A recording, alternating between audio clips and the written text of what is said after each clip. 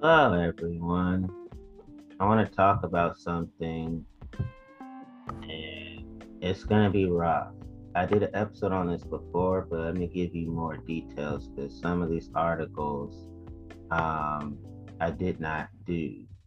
So, if I do an episode with similar reports, but I put new articles in, that's because I am adding more meat to the meat that's already supplied. I'm just applying more meat because some episodes I have to go back because I do more research and I find more to say on the subject. So today I'm going to be talking about Jesus's naked body. Nudity and Jesus have often been separated, and I'm going to put them together in a poetic way. And I must admit there are some insensitive comments that have been written in this article, but I'm going to say them and correct them immediately so people can understand. People need to treat abuse survivors, abuse overcomers, and abuse victims a hell of a whole lot better than they do now. So here we go. Was Jesus really sexually abused? Before you go, oh my God, I can't believe you just said that. Wait, hold on. I am humanizing Jesus. You're probably thinking, but the Bible already does that. I'm doing it some more. Because, yes, the Bible humanizes Jesus in a myriad of ways, but when it comes to torture, there's some things that the Bible did not say, and I am helping to fill in those blanks because we need to humanize him more and more because we have not humanized him enough as a global culture. So I'm going to say it again, but listen with an open mind. Jesus is way more like us than we care to admit. So I am putting forth evidence and historical facts. I am not blowing smoke out of anybody's crack. All right. What I'm saying has been well documented. So listen with open mind. Was Jesus really sexually abused? March 7th, 2019 by Mary Pizzello. This is Pathos.com. Just a heads up for my friends who have been abused. I'm going to be rather graphic in descriptions of Roman crucifixion and the sexual abuse that often went with it today, so consider this your content warning. Every episode I do, starting right now, I'm going to put content warnings and trigger warnings. I'm glad she said that because that made me a more mature podcast host. Sweet for her to put the warning out because that grows my podcasting craft. One of my readers, who is herself an abuse survivor, seemed surprised when I mentioned that Jesus endured sexual abuse in my post from last night. Apparently, no one had mentioned it before. I find it's a topic that's not discussed very much. Catholics are accustomed to the most graphic descriptions of the sufferings of Christ, yet they don't always tend to talk about the sexual aspect of it all. This is so unfortunate. For those of us who have survived sexual violence, going through something like that can make you feel so dirty. I I have survived, overcome, and been victorious over sexual violence in my childhood. So this episode is extremely personal to me. Going through something like that can make you feel so dirty. It's easy to believe that Christ's suffering must be a completely different kind, but it's something we ought to face. The Gospels are clear that Christ was scourged and dressed up like a king and beaten and mocked and dressed in his own clothes again. Think about what that means. Pretend it's the first time you heard that story. The ancient Romans were, as a culture, sadistic. They got off on hurting and humiliating people, and a gang of sadistic Roman soldiers ripped a man's clothes off and whipped him while he was stark naked. Then they forcibly dressed him in a humiliating costume, beat him up again, ripped the costume off, and threw his own clothes back on him. That's sexual abuse. And then there was the crucifixion itself. We're all accustomed to seeing Jesus on the cross in a cute white loin cloth, which would have been bad enough according to the cultural taboos of his day, but the Romans actually crucified people naked. Part of the torture of crucifixion was the humiliation of hanging naked with the erection that can result when a grown man is hung by the arms like that. Sometimes they did worse things involving stakes to increase the pain and humiliation. That's how Christ died, naked, possibly with an erection, with the leaders of his people staring and laughing at him. That's sexual abuse. We know that much happened because it's written right in the gospel. And then there's everything else Romans were known to do to prisoners and crucifixion victims. Anal and vaginal rape were expected parts of that torture, according to contemporary historians, as a Patheos colleague has already pointed out. They were what Roman soldiers did to the people they were charged with torturing.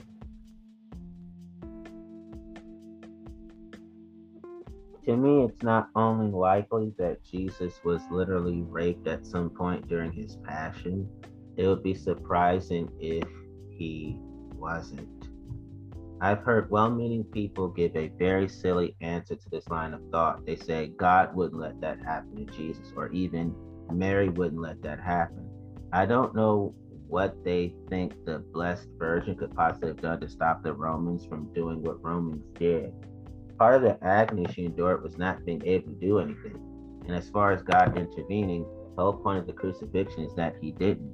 This was how God chose to bring about our salvation. This is a Christian perspective, and I'll stop right there.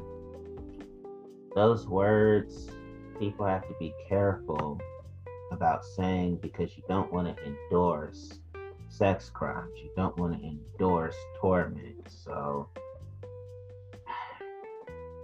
she could have said, this is what I would have said.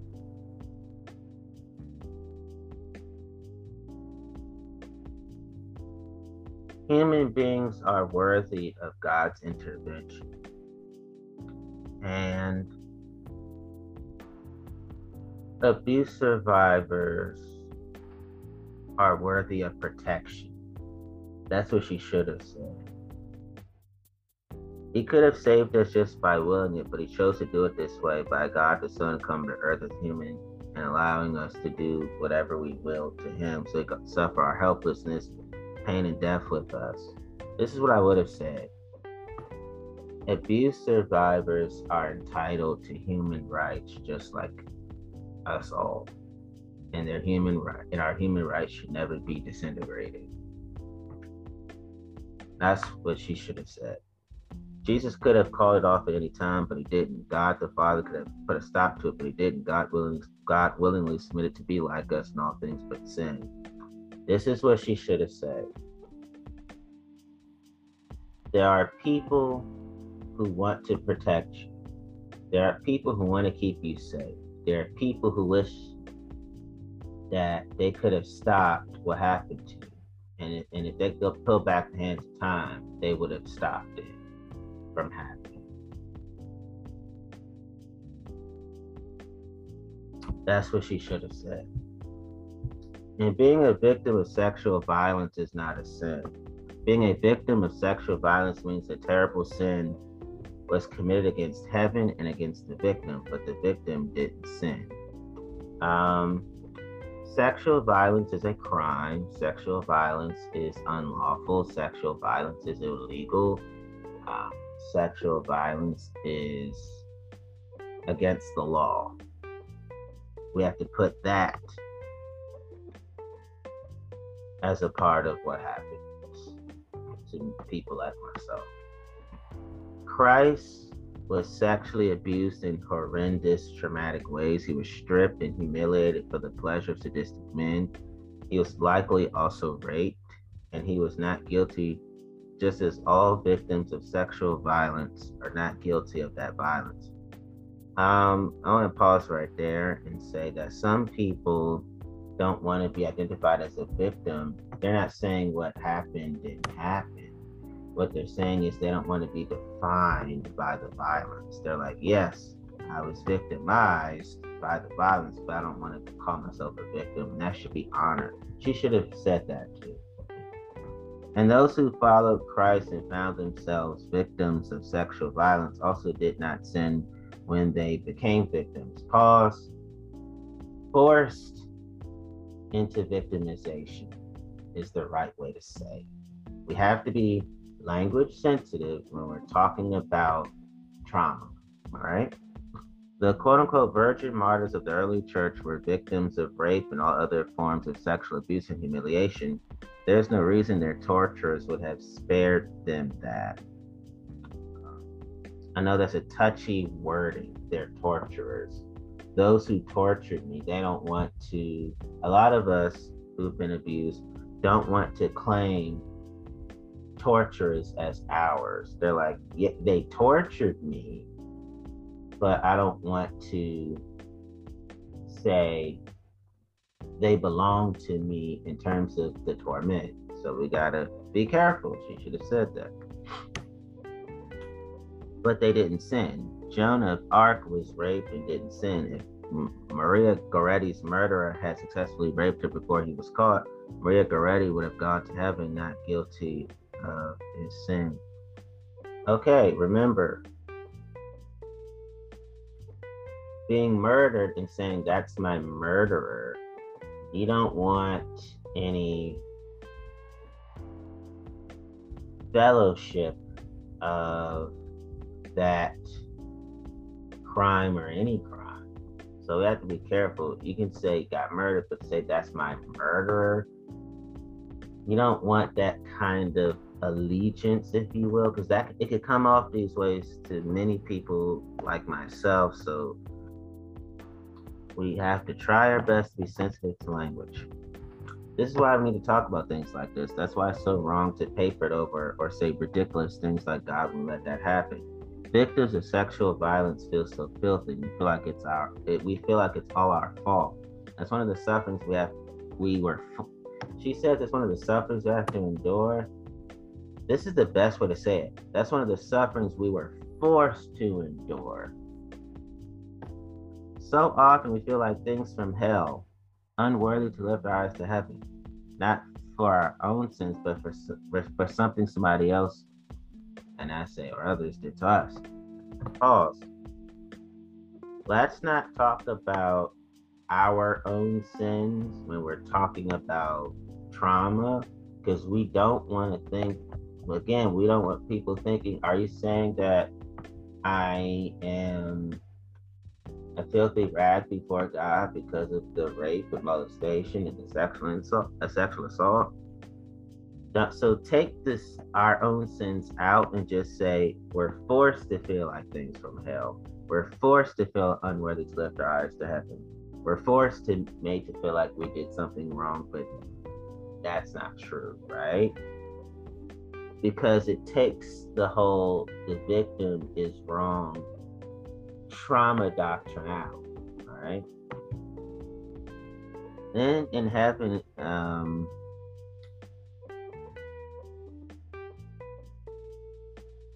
all the other stuff she said, I'm just not going to say it because it becomes very preachy, churchy.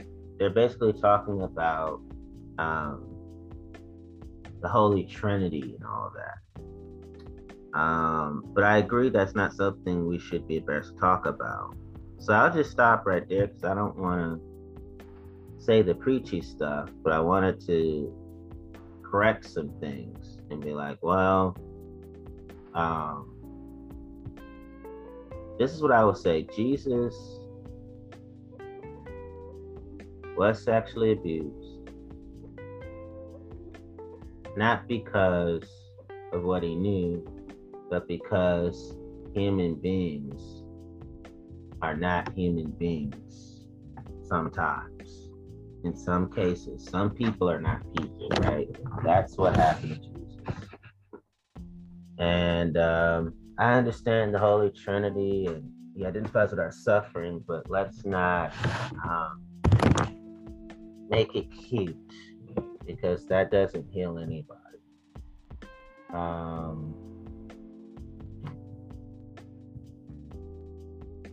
This is what I will say.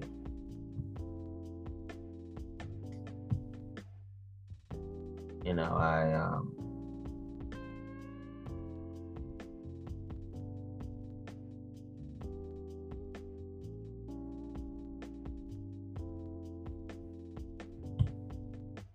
I try to be careful.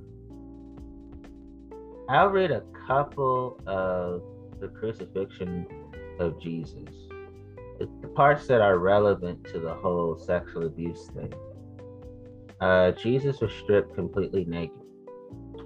While modern crucifixes usually depict Jesus wearing a loincloth, this is much more for our benefit as modern people. Historically, crucifixion victims were given no way of preserving their nudity. Jesus was crucified buck naked. Of course, we need to remember that Hebrew culture was much more modest than today. In our culture, it is regular to see sex and nudity. In theirs, it wasn't. Therefore, if you can imagine it, this would have been even more humiliating than it is today. Jesus was crucified in a public place. According to Blomberg, Golgotha was probably a busy intersection chosen to heighten the effect of the execution as a public deterrent to similar crimes. To put this in modern terms, it would have been equivalent to being publicly tortured at a shopping mall or a busy intersection downtown.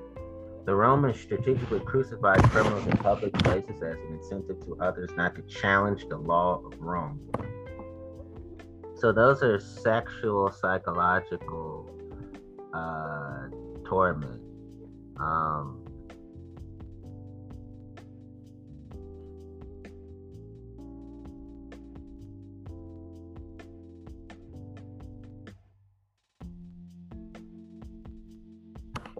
Again, another one. Jesus was tortured in front of his mother and closest friend.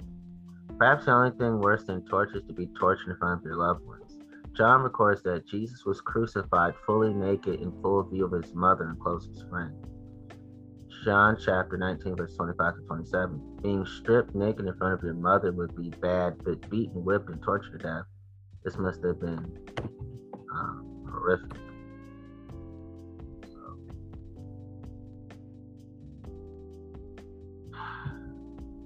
It's rough what I'm saying, I know. And here are some parts that I will say relate to what happened. I will read only this part. Seneca, philosopher, writer, and advisor to Emperor Nero about 4 BC through 65 AD, to Marcia on Constellation 20.3. Some hang their victims upside down. Some impale them through the private parts. Others stretch out their arms unto forked poles.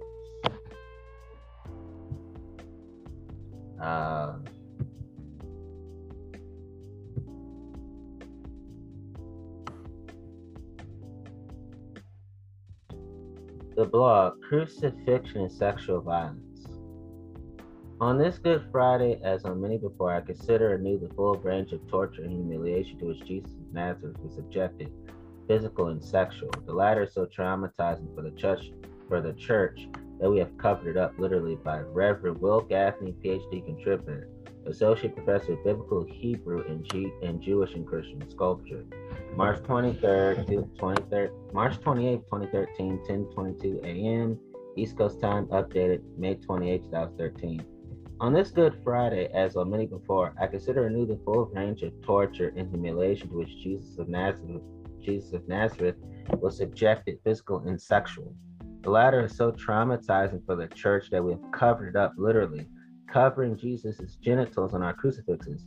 But the Romans and others use crucifixion as more than a form of execution, as a form of state-sponsored terrorism, really lynching, to control subject populations were not inclined to respect the human or religious dignity, culture, or customs of their targets. The mocking, taunting, forced stripping of Jesus was a sexual assault.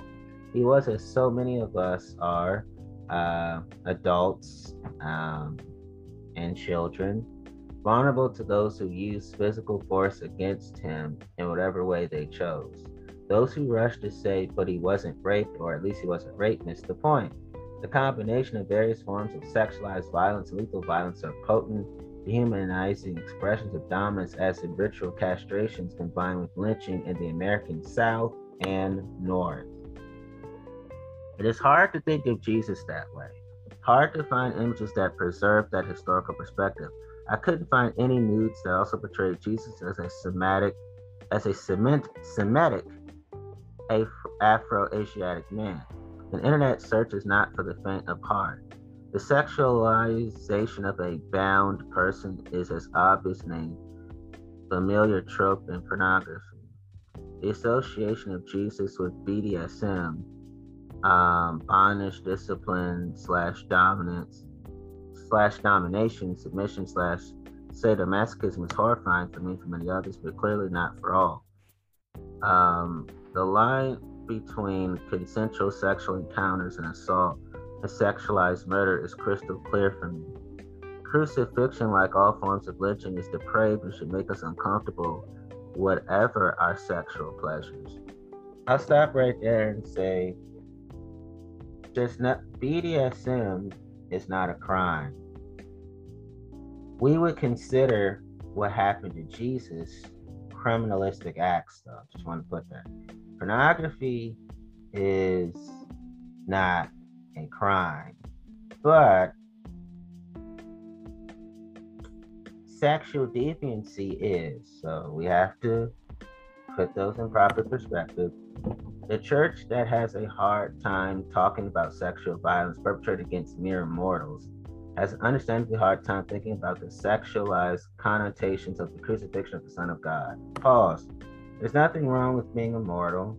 I don't like to call us mere mortals. I like to call us human creations. That's the kind and respectful way to say it.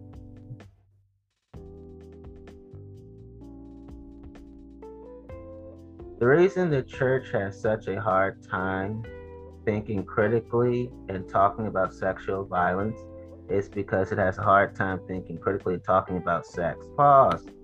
There's a difference between sex and rape. One is consensual, the other is non-consensual. One is mutually enjoyable, the other is terrifying. All right? The church, and I mean really mean the church, and I mean the church and I really mean churches, congregations, and denominations have a hard time talking honestly and publicly about good, healthy sex. And so they're unable to speak authoritatively about its antithesis and perversion, the use of sex as a weapon. There's so much shame associated with sex for so many Christians and those who lead, teach, and preach in Christian communities, and that shame is regularly heaped on women and gay or feminine men. Pause.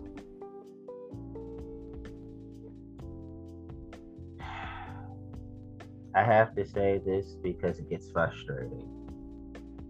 Homosexuality means consensual, same-sex romance, same-sex sexual intercourse, same-sex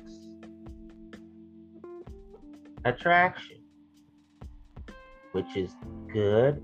They're all good in of themselves, right? Rape means, regardless of, rape means power and abusive power at that. So do not equate rape with homosexuality. Don't do that. One is, I'm okay with it. The other means I was never okay with it. All right, so people need to stop with that. Yet this scandal, and the scandalous of incarnation, is that God pulsed into this world between a woman's thighs is not only the spit and shit of a stable, but passed through her vagina, as Brother Cornel West says, located between the orifices or orifices for urine and excrement. Jesus has been carefully shielded from female and male genitalia in the tradition ever since. The idea of Jesus being in either a heterosexual or homosexual relationships are both anathema for many Christians. Even the notion of Jesus' own human sexual development, erections, and nocturnal emissions is taboo. And what of his own actions? Could Jesus be fully human as a teenage boy and man without fantasizing or masturbating? Pause. I think Jesus masturbated, and I think he fantasized. Personally, I believe that. If he was truly unmarried in a culture that married teenagers off as soon as they went through puberty and lay out birth control because there are no controlling those hormones, how did Jesus deal with his own natural, healthy, God-given sexual desires? Personally, I think Jesus was married. Personally, I think Jesus was a biological father. I said that in other episodes. And I'm okay with Jesus being LGBTQI+. I'm okay with Jesus being of I'm okay with Jesus being any sexual orientation, any gender identity, and having sex characteristics. Doesn't bother me at all. Celibacy is a powerful counter-cultural witness in our world in the time of Jesus. And at best, it is a mature affirmation of a life fully dedicated to God and Christian tradition, building families through love and spiritual kinship. Celibacy doesn't make a person asexual, but sexual difference can make someone a target for sexual violence. The exposure of Jesus' naked body on the cross was a particular shaming, targeting a man who was not heteronormatively coupled. And by the way, I hate heteronormativity. Hate it. I hate it with a passion. I always think of the beginning of Jesus' human life as we memorialize its end because of the Feast of the Annunciation, marking the beginning of the miraculous pregnancy that produced him, regularly occurs during Holy Week as it did this year, on Monday, the day after Palm Sunday, sometimes it falls on Good Friday. Tradition says that virgin's conception of Jesus was absolute sexual pleasure. There are those who deny her a healthy sexual relationship with her own husband, which I think is horrible, by the way. The child of her body, the blessed ever Virgin Mary, or ever blessed Virgin Mary, is it her blessedness or her virginity that is perpetual? Depends on where in the Protestant/Catholic divide you fall. Here I am Protestant. Yeshua ben Miriam I Nazareth, Jesus. Mary's child of Nazareth is the son of woman as surely as he is the son of God. Her humanity was his humanity in his birth and his death. Jesus' death was a parody of his birth. At his crucifixion, he was as naked as the day he was born, and again covered in blood and water, but dead when his body was placed in his mother's arms and his head laid on her long, empty breast. I would have just said breast, because when you say long and empty, that could be misogynistic to many people. Let's just say breast. Just say her head lay on his breast. That's all you gotta say. I agree with him. I do not think that Jesus was celibate. No, Jesus was a sexually active person. Jesus had full-blown sex on more than one occasion. Jesus hit all the bases, first, second, and third, and many times. Many times. And yes, Jesus did have natural, healthy sexual desires. I believe that. Yes, I absolutely do. I believe that Jesus was victimized by sexual violence, sexual bullying, sexual assault, sexual abuse, rape, gang rape, molestation,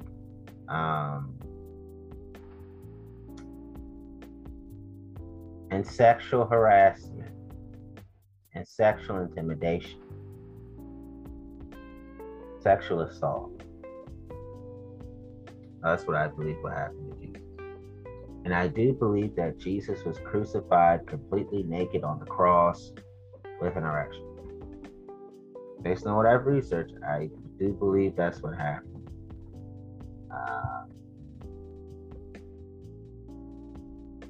This is another Christian perspective, but let's get into it. Jesus, survivor of sexual trauma. You did not misread that. Yes, Jesus himself was a victim of this abuse. That means he understood yours. I do believe that Jesus was a survivor of sexual trauma. This is Christine Diaz Kaufman, January 11th, 2017, 8-minute read. Sorry for reading. I usually don't read the minutes. I'm sorry about that. A few months ago, I was asked to participate in an interview run by Mallory Wyckoff, who is writing a dissertation on the impact of sexual trauma on survivors' theological perception and spiritual formation. She chose to gather data and information by interviewing 10 women, varying in ages and denominations, and asking them to talk not only about their experience with sexual abuse, but how the church has affected them in their healing, both negatively and positively. I was honored to get to share my story and contribute to her research, and was excited to see the final product. While I knew this would require vulnerability and honesty on my part to recount to her the abuse I had endured, I did not know or expect a layer of liberation and vindication that would come from seeing my story put to ink on paper. Yet, as I read it, what really took my breath away was something that changed the way I view Jesus. Sexual trauma. For many of us, this would not be the first thing that comes to mind when we think of our Savior. She's a believer, so that's what he said, our Savior. If we think of it at all, truth be told, it wasn't a connection that I made myself until recently, and it rocked my world. Let me explain.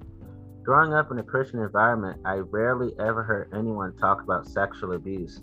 In fact, I don't think I can recall it being mentioned one time from the pulpit or by any leaders that were mentoring me. The only time that sexual abuse was ever talked about was between myself and young friends, sharing stories of pain that were rarely discussed but would come out every now and then. And we would carry the secrets which only bound us closer together as a little community of broken friends. If you read Mallory's dissertation, you will read heartbreaking stories of women confessing their abuse to pastors, only to be told to pray for forgiveness because it was their own fault. Church, I love you, but we have to be better than this.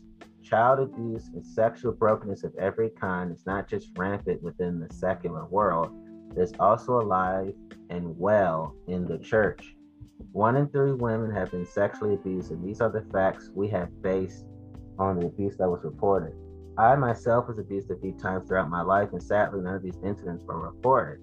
I know that most of my friends who have also been abused do not report what happened to them. So what does this mean for us? What does this mean for women? What is the actual statistic, the real number? This reality should cause us to weep.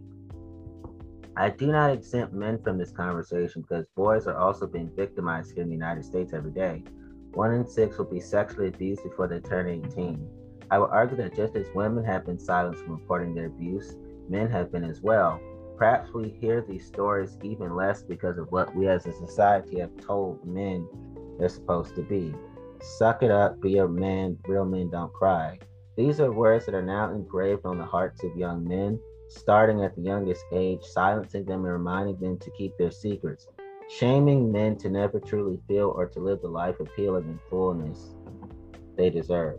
I tear up even now thinking about the many people who have died with the secrets of their abuse never being told. There are far too many people always living under a burden of fear and shame, never allowed to know that it wasn't their fault, never given the dignity to have their stories be heard and to find that they're not alone, never allowed to find true freedom from the traumatic parts of the past and live in peace, never being told that Jesus grieves for them in their pain, never being told that Jesus understands what they went through, can offer healing out of a place of experience because he too experienced sexual trauma.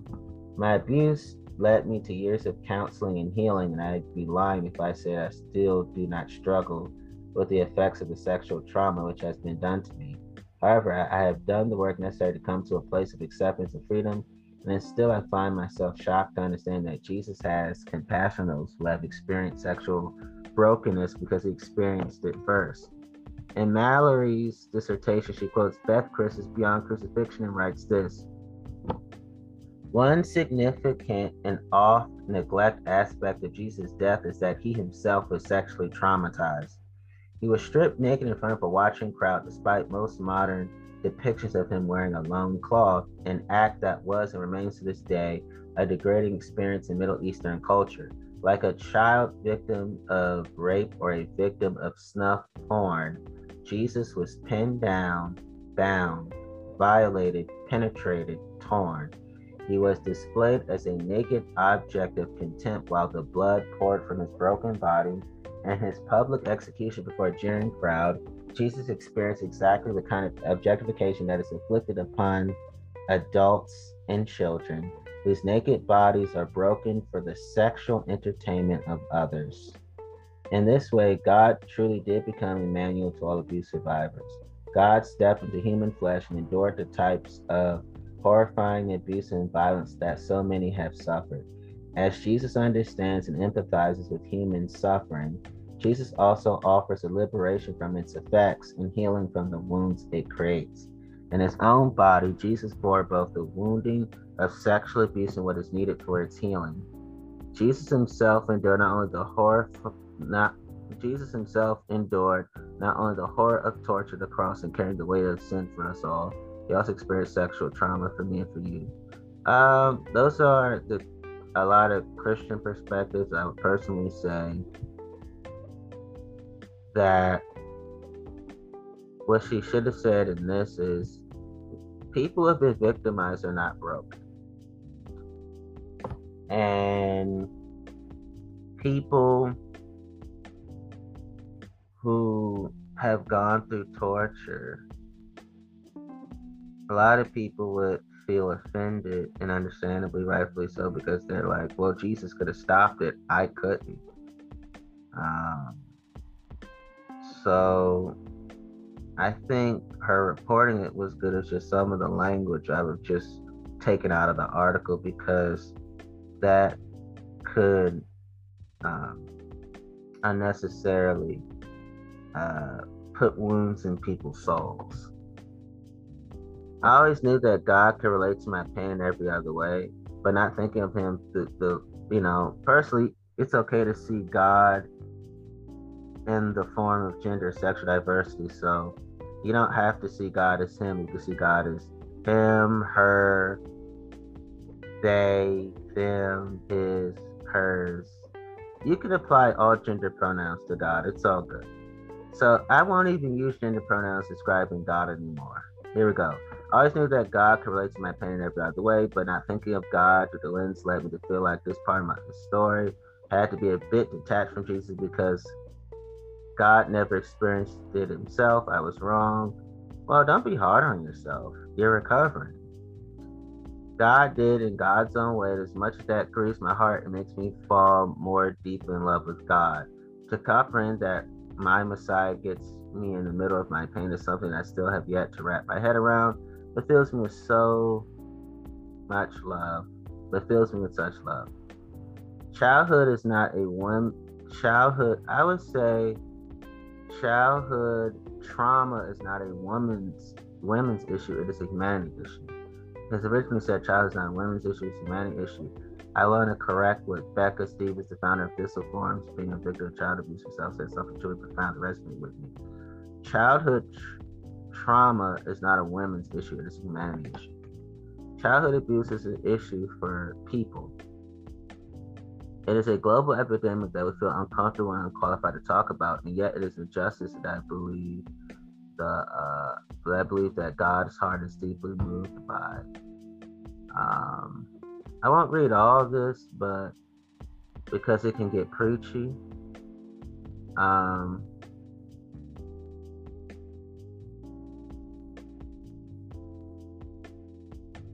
I try to not do that.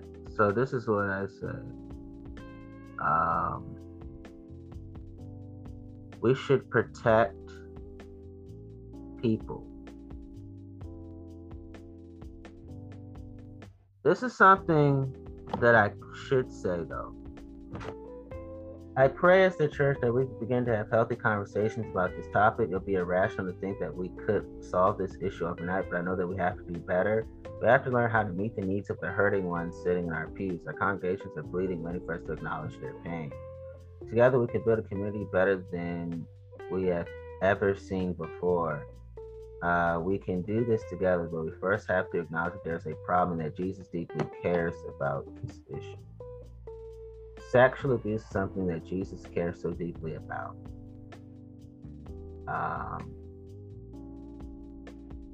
If you yourself have overcome child abuse or abuse of any kind, today on behalf of the church, I say that I am so sorry.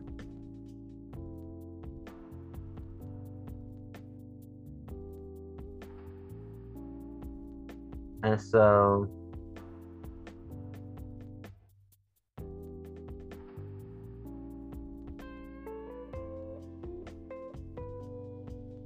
I'll stop right there because everything else gets very preachy, so I go, nah, we don't need to do all that. I'm gonna just get to the point. Because I'm learning I don't need to read everything because it can really take away the importance of what is said.